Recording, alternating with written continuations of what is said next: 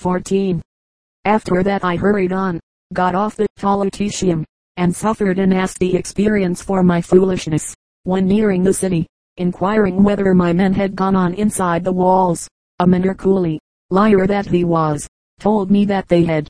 I strode on again, encountering the crowds who blocked the roadway as market progressed, who stared in a suspicious manner at the generally disreputable, tired, and dirty foreigner. Each moment I expected the escort to arrive.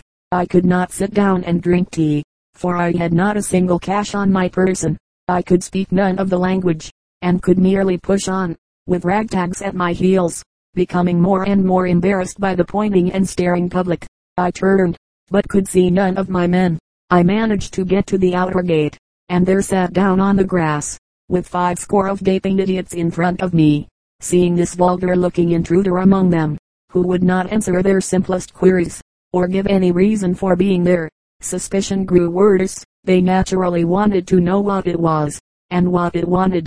Some thought I might be deaf, and raved questions in my ear at the top of their voices. Even then I remained impotently dumb.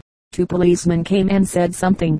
At their invitation I followed them, and found myself later in a small police box, the street lined with people, facing an officer.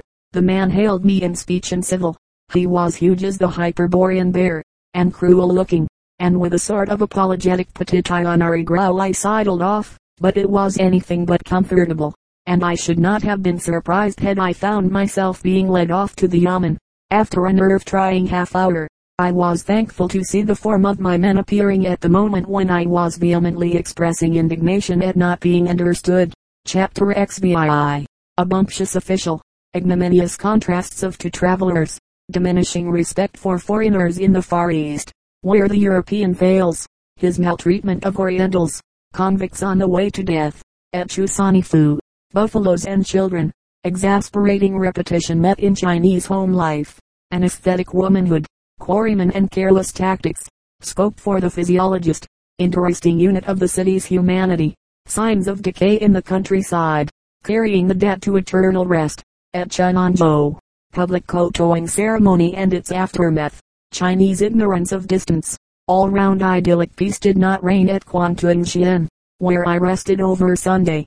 Contacts in social conditions gave rise inevitably to causes for conflicts. Arriving early, my men were able to secure the best room, and soon after, with much imposing pomp and show, A. Guan arrived, disgusted that he had to take a lower room. I bowed politely to him as he came in. He did not return it, however, but stood with a contemptuous grin upon his face as he took in the situation. I do not know who the person was, neither have a wish to trace his ancestry, but his bumptiousness and general misbehavior, utterly in antagonism to national etiquette, made me hate the sight of the fellow. Pride has been said to make a man a hedgehog. I do not say that this man was a hedgehog altogether, but he certainly seemed to wound everyone he touched. He had with him a great retinue, an extravagant equipage, fine clothes, and presumably a great fortune, but none of this offended me. It was his contempt which hurt. He seemed to splash me with mud as he passed, and was altogether badly disposed. In his every act he heaped humiliation upon me, and insulted me silently and gratuitously with unbearable disdain. Luckily, be it said to the credit of the Chinese government, one does not often meet officials of this kind. Such an atmosphere would nurture the worst feeling. It island of course, possible that had I been traveling with many men and in a style necessary for representatives of foreign governments, this hog might have been more polite, but the fact that I had little with me, and made a poor sort of a show, allowed him to come out in his true colors and display his unveneered feeling towards the foreigner. That he had no knowledge of the man crossing China on foot was evident. He was great and rich, that was the sentiment he breathed out to everyone, and the foreigner was humble. There is no wrong in enjoying a large superfluity, but it was not indispensable to have displayed it, to have wounded the eyes of him who lacked it, to have flaunted his magnificence at the door of my commonplace. Had I been able to speak, I should have pointed out to this fellow that to know how to be rich is an art difficult to master, and that he had not mastered it, that as an official his first duty in exercising power was to learn that of humility, and that it is the irritating authority of such very lofty and imperious beings as himself, who say, I am the law, that provokes insurrection. However, I was dumb, and could only return his contemptuous glance now and again. To him I could have said, as I would here say also to every foreigner in the employ of the Chinese government, the only true distinction is superior worth. If foreigners in China are to have social and official rank respected, they must begin to be worthy of their rank, otherwise they help to bring it into hatred and contempt. It is a pity some native officials have to learn the same lesson. In several years of residence in the Far East I have noticed respect for the foreigner unhappily diminishing. The root of the evil is in the mistaken idea that high station exempts him who holds it from observing the common obligations of life. It comes about so often have I seen it in the Straits Settlements and in various parts of India that those who demand the most homage make the least effort to merit that homage they demand. That is chiefly why respect for the foreigner in the Orient is diminishing, and I have no hesitancy in asserting that the average European in the East and Far East does not treat the Oriental with respect. He considers that the Chinese, the Malay, the Burman, the Indian is there to do the donkey work only. The newcomer generally discovers in himself an astounding personal omnipotence, and even before he can talk the language is so obsessed with it that as he grows older, his sense of it broadens and deepens. And in China of the Chinese this is true today as in other spheres of the Far East. The native is there to do the donkey work, and does it contentedly and for the most part cheerfully. But he will not always be so content and so cheerful. He will not always suffer a leathering from a man whom he knows he dare not now hit back. Some day he may hit back. We have seen it before, how at some moment, by some interior force making a way to the light, an explosion takes place, there is an upheaval, all sorts of grave disorders, and because some Europeans are killed the celestial government is called upon to pay, and to pay heavily. Indemnities are given, but the Chinese pride still feels the smart. One pulling away up the sides of barren, sandy hills in my lonely pilgrimage, I could see wide, fertile plains sheltered in the undulating hollows of mountains, over which in arduous toil I vanished and reappeared, how or where I could hardly calculate. Suddenly, rounding an awkward corner, a magnificent panorama broke upon the view in a rolling valley watered by many streams below, all green with growing wheat. A high spur about midway up the rolling mountain forms a capital spot for wayfarers to stop and exchange travelers' notes. A couple of convicts were here, their feet manacled and their white cotton clothing branded with the seal of death. By the side were the crude wooden cages in which they were carried by 4 men, with whom they mixed freely and manufactured coarse jokes. In 6 days bang would fall the knife, and their heads would roll at the feet of the executioners at Yuan Manfu. Coming into Chusong for AJ the stage is what the men call 90 li, but it is not more than 70. I was brought to an insignificant wayside place where the innkeeper upbraided my boy for endeavoring to allow me to pass without wetting a cup at his bonny hostelry. Had I done so, I should have avouched myself utterly indifferent to reputation as a traveler, but I did not stay the night here.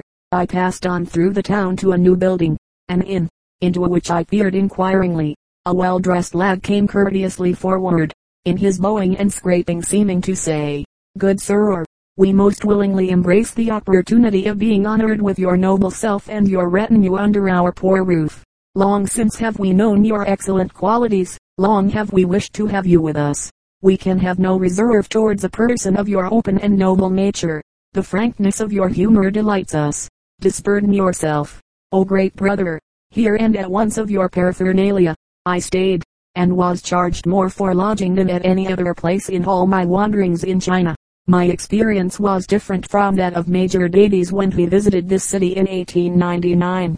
He writes, "The people of this town are particularly conservative and exclusive. They have such an objection to strangers that no inn is allowed within the city walls, and no one from any other town is allowed to establish a shop.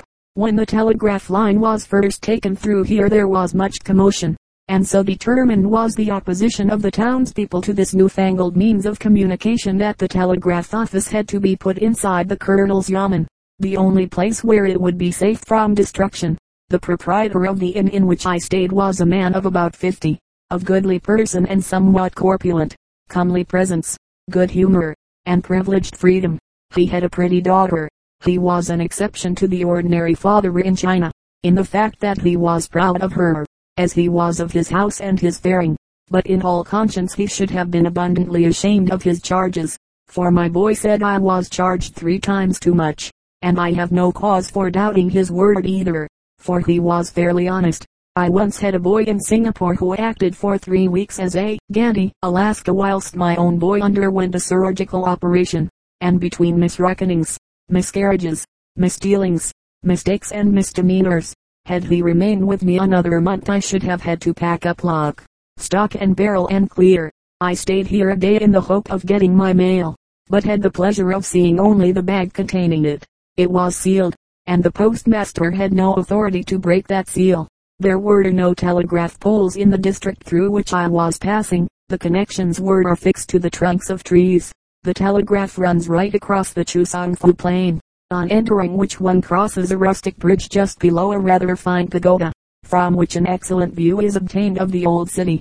The wall up towards the north gate, where there is another pagoda, is built over a high knoll. Inside the wall half the town is uncultivated ground, for youngsters here were having a great time on the back of a lazy buffalo, who, turning his head swiftly to get rid of some irritating bee, dislodged the quartet to the ground, where they fought and cursed each other over the business. Everything that one sees around here is particularly Chinesey. It may be supposed that I am not the first person who has gone through town after town and found in all that he looks at, particularly the houses, certain forms identical, inevitable, exasperating by common repetition. It has been said that poetry is not in things, it is in us, but in China very little poetry comes into the homes and lives of the common millions. They are all dead dwelling houses, even the best. Their homes without life or brightness. Among the working classes of the West there is to be found a kind of ministering beauty which makes its way everywhere, springing from the hands of woman. When the dwelling is cramped, the purse limited, the table modest, a woman who has the gift finds a way to make order and puts care and art into everything in her house, puts a soul into the inanimate, and gives those subtle and winsome touches to which the most brutish of human beings is sensible. But in China woman does nothing of this. Her life is an aesthetic to the last degree. No happy improvisations or touches of the stamp of personality enter her home. One cannot trace the touches of witchery in the tying of a ribbon. Everywhere you find the same class of furniture and garniture, the same shape of table, of stool, of form, of bed, of cooking utensils, of picture, of everything, and all the details of her housekeeping are so apathetically uninteresting. The Chinese woman has no charming art, rather is it a common, horrid, daily grind. She is not, as the woman should be, the interpreter in her home of her own grace, and she differs from her western sister in that it is impossible for her to express in her dress also the little personalities of character. All is eternally the same. But I know so very little of ladies' clothing, and therefore cease. Quarrying was going on high up among the hills as I left the city. Men were out of sight, but their hammering was heard distinctly. As each boulder was freed these wielders of the hammer yelled to passers-by to look out for their heads, gave the stone a push to start it rolling, and if it rolled upon you it was your own fault and not theirs. You should have seen to it that you were somewhere else at the time. If it blocked the pathway, another had to be made by those who made the traffic. Directly under the quarry I was accosted by a beggar. "Old foreign man, old foreign man," he yelled. Stones were falling fast. It is possible that he does not sit there now. Physiognomists do not swarm in China. There is grand scope for someone. There would be ample material for research for the student in the soldiers alone who would be sent to guard him from place to place. He would not need to go farther afield, for he would be given fat men and lean men, brave men and cowards, some blessed with brains and some not one with brainy, civil and surly, stubby and lanky, but rogues and liars all. Travelers are always interested in their chairmen. Oftentimes my interest in them was greater than theirs in me, until the time came for us to part. Then the Chitsayan, always in view from the outset of their duty, brought us in a manner nearer to each other. As I came out of the inn at Chusanfu somewhat hurriedly, for my men lingered long over the rice, I stumbled over the yamen fellow who crouched by the door side. He laughed heartily. Had I fallen on him his tune might have been changed, but no matter. This unit of the city humanity was not bewilderingly beautiful. He was profoundly ill-proportioned. Very goitres and ravages of smallpox had bequeathed to him a wonderful facial ugliness. He had, however, be it written to his honor, learned that life was no theory, One could see that at a glance as he walked along at the head of the procession, with a stride like an ox, manfully shouldering his absurd weapon of office, which in the place of a gun was an immense carved wooden mace, knotted like a leg of the old-time wooden bedstead of antiquity. His ugliness was embittered somewhat by sunken, toothless jaws and an enigmatical stare from a cross-eye. He was also knock-kneed, and as an erstwhile gunpowder worker, had lost 2 fingers and a large part of 1 ear. But he had learned the secret of simple duty. He had no dreams, no ambition embracing vast limits, did not appear to wish to achieve great things, unless it were that in his fidelity to small things he laid the base of great achievements. He waited upon me hand and foot. He burned with ardor for my personal comfort and well-being. He did not complicate life by being engrossed in anything which to him was of no concern. His only concern was the foreigner, and towards me he carried out his duty faithfully and to the letter. I would wager that that man, ugly of face and form, but most kindly disposed to one who could communicate little but dumb approval, was an excellent citizen, an excellent father, an excellent son. So very different was another traveler who unceremoniously forced himself upon me with the inevitable Ching Fan. Ching Fan.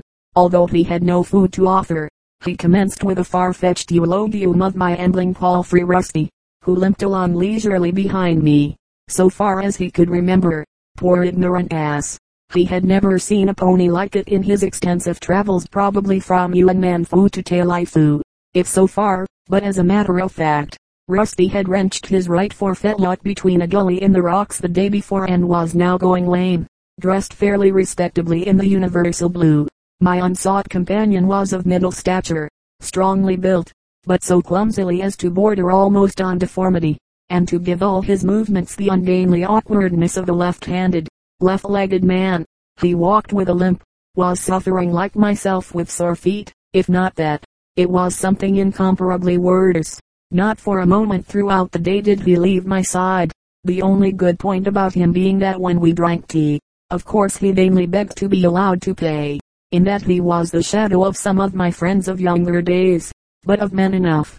From Shusangfu on to Taifu the whole country bears lamentable signs of gradual ruin and decay, a falling off from better times. The former city is probably the most important point on the route, and is mentioned as a likely point for the proposed Yunnan Railway. The country has never recovered from the terrible effects of the great Mohammedan rebellion of 1857. Foundations of once imposing buildings still stand out in fearful significance, and ruins everywhere over the barren country tell plain tales all too sad of the good days gone.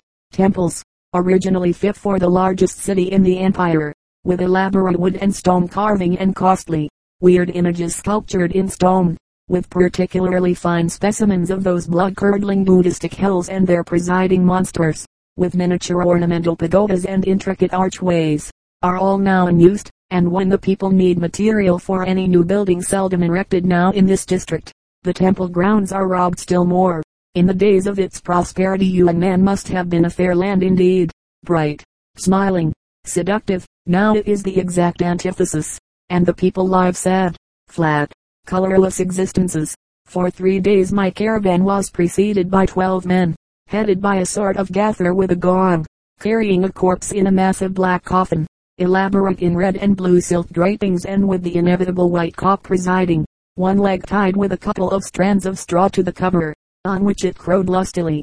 Their mission was an honorable one, carrying the honored dead to its last bed of rest eternal, for this dead man had secured the fulfillment of the highest in human destiny, to have his bones buried near the scene of his youth, near his home. This is a simple custom the Chinese cherish and reverence, of highest honor to the dead and of no mean value to the living. To the dead, because buried near the home of his fathers he would not be subject to those delusive temptations in the future state of that confused and complex life. To the living, because it gave work to a dozen men for several days, and enabled them to have a good time at the expense of the departed.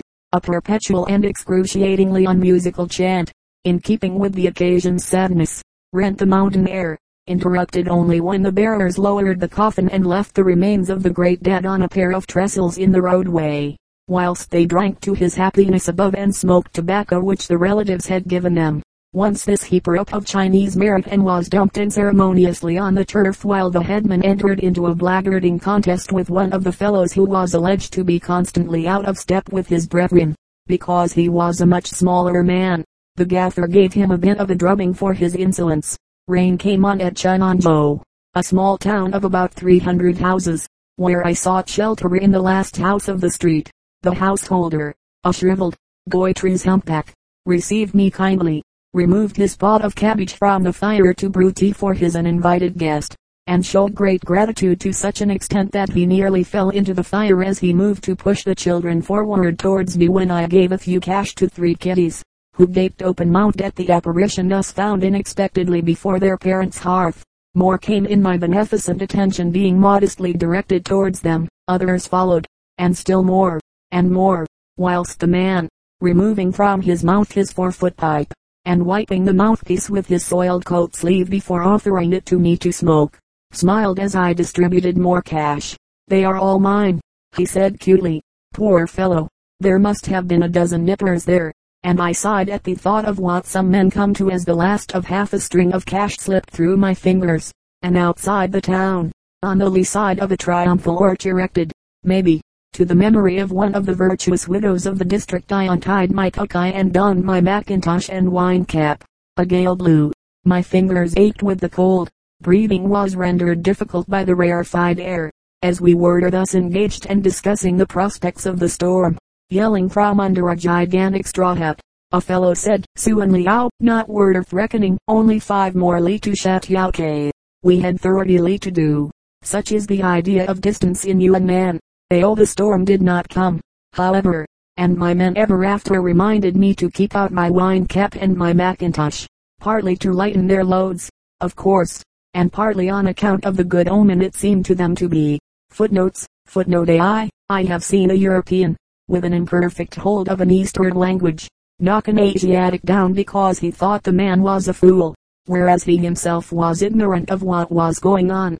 The message the coolie was bringing was misunderstood by the conceited assistant, and as a result of having just this smattering of the vernacular, he ran his firm in for a loss of $50,000. EJD footnote in Chenango, which stands at a height of 6.500 feet, has been visited again since by myself. My caravan consisted on this occasion of 2 ponies one I was riding, 2 coolies, a servant, and myself. As we got to the archway in the middle of the street leading to the busy part of the town, my animal nearly landed me into the gutter, and the other horse ran into a neighboring house, both frightened by crackers which were being fired around a man who was bumping his head on the ground in front of an ancestral tablet, brought into the street for the purpose. A horrid din made the air turbulent. I sought refuge in the nearest house, tying my ponies up to the windows, and was most hospitably received as a returned prodigal by a well-disposed old man and his courtly helpmate. The genuineness of the hospitality of the Chinese is as strong as their unfriendliness can be when they are disposed to show a hostile spirit to foreigners. Just as I had laid up for dinner, the din stopped. We breathed gunpowder smoke instead of air. Everyone from the head-bumping ceremony came around me, and there lingered in silent admiration. My boy came and whispered, quite loud enough for all to hear, that in that part of the town cooked rice could not be bought, and that I was going to be left to look after the horses and the loads whilst the men went away to feed. He advised the assembled crowd that if they valued sound physique they had better keep their hands off my gear and depart. My friendly host shut the doors and windows, with the exception of that through which I watched our impediment, and at once commenced good-natured inquiry into my past, and concerning vicissitudes of life in general.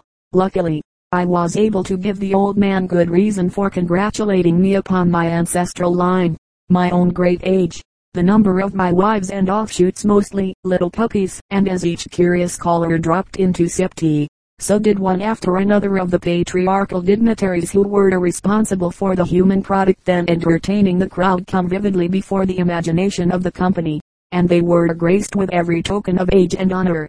Chinese speak of sons as little puppies. Footnote A. In crossing a river here I slipped, and from a pocket there rolled a box of photographic films, and in reaching over to recapture it, I let my loaded camera fall into the water. I was disappointed, as most of my best pictures were thus as I imagine spoiled. But when I developed at Mono, I found not a single film damaged by water, and every picture was a success from both the roll in the tin and the roll in the camera. It is a tribute to the Eastman Kodak Company Limited that their non-curling films will stand being dipped into rivers and remain unaffected. The films in question should have been developed 6 months prior to the date of my exposure. EJD Chapter XVI. Stampede of Frightened Women. To the Eagle Nest.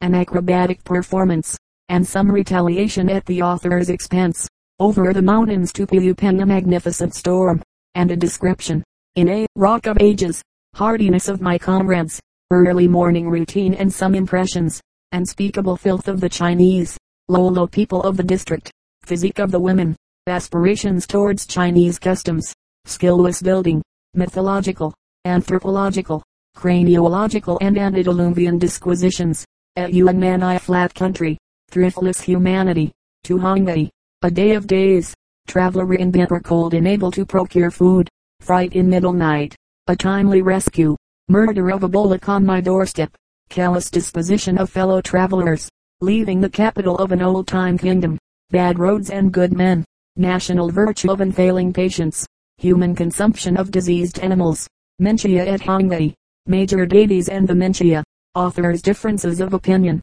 increasing popularity of the Smallfoot. But the storm came the next day, as we were on our way to Puyupen. During the 90 li when we passed the highest point on this journey, by name the Eagle Nest Barrier Tin Wu Quan. This elevated pass, 8.600 feet above the level, reached after a gradual ascent between two mountain ranges, was surmounted after a couple of hours steep climbing, where rain and snow had made the paths irritatingly slippery and the task most laborious. Although the condition of the road was enough to take all the wind out of one's sails, the sublimity of the scenery of the dense woods which clothe the mountains, exquisitely pretty ravines, tumbling waterfalls, running rivulets and sparkling brooks, with little patches of snow hidden away in the maze of greens of every hue, all rendered it a climb less tiring than the narrow pathways over which we were then to travel. Halfway up we met a string of ponies, and I underwent a few nervous moments until they had passed in the 20-inch road. A slight tilt, a slip, a splutter, probably a yell, and I should have dropped 500 feet without a bump. As we went along together, just before reaching this hill, we saw women carrying bags of rice. They saw us, too. One passed me safely, but with fear. The others, carelessly dropping their burdens, scampered off, afraid of their lives. And when one of my soldiers, whose sense of humor was on a par with my own when as a boy I used to stick butterscotch drops on the bald head of my Sunday school teacher, and bent pins for small boys to sit on and rise from, shouted to them, they dived straight as a die over the hedge into a submerged rice field, and made a sorry spectacle with their lily feet and pale blue trousers, covered with the thin mud, in struggling to get away. One of them, the silly creature, went sprawling on all fours in the slime, and with only the imperfect footing possible to her with her little stumps, she would have been submerged, had not the man who had frightened her, at my bidding, gone to drag her out.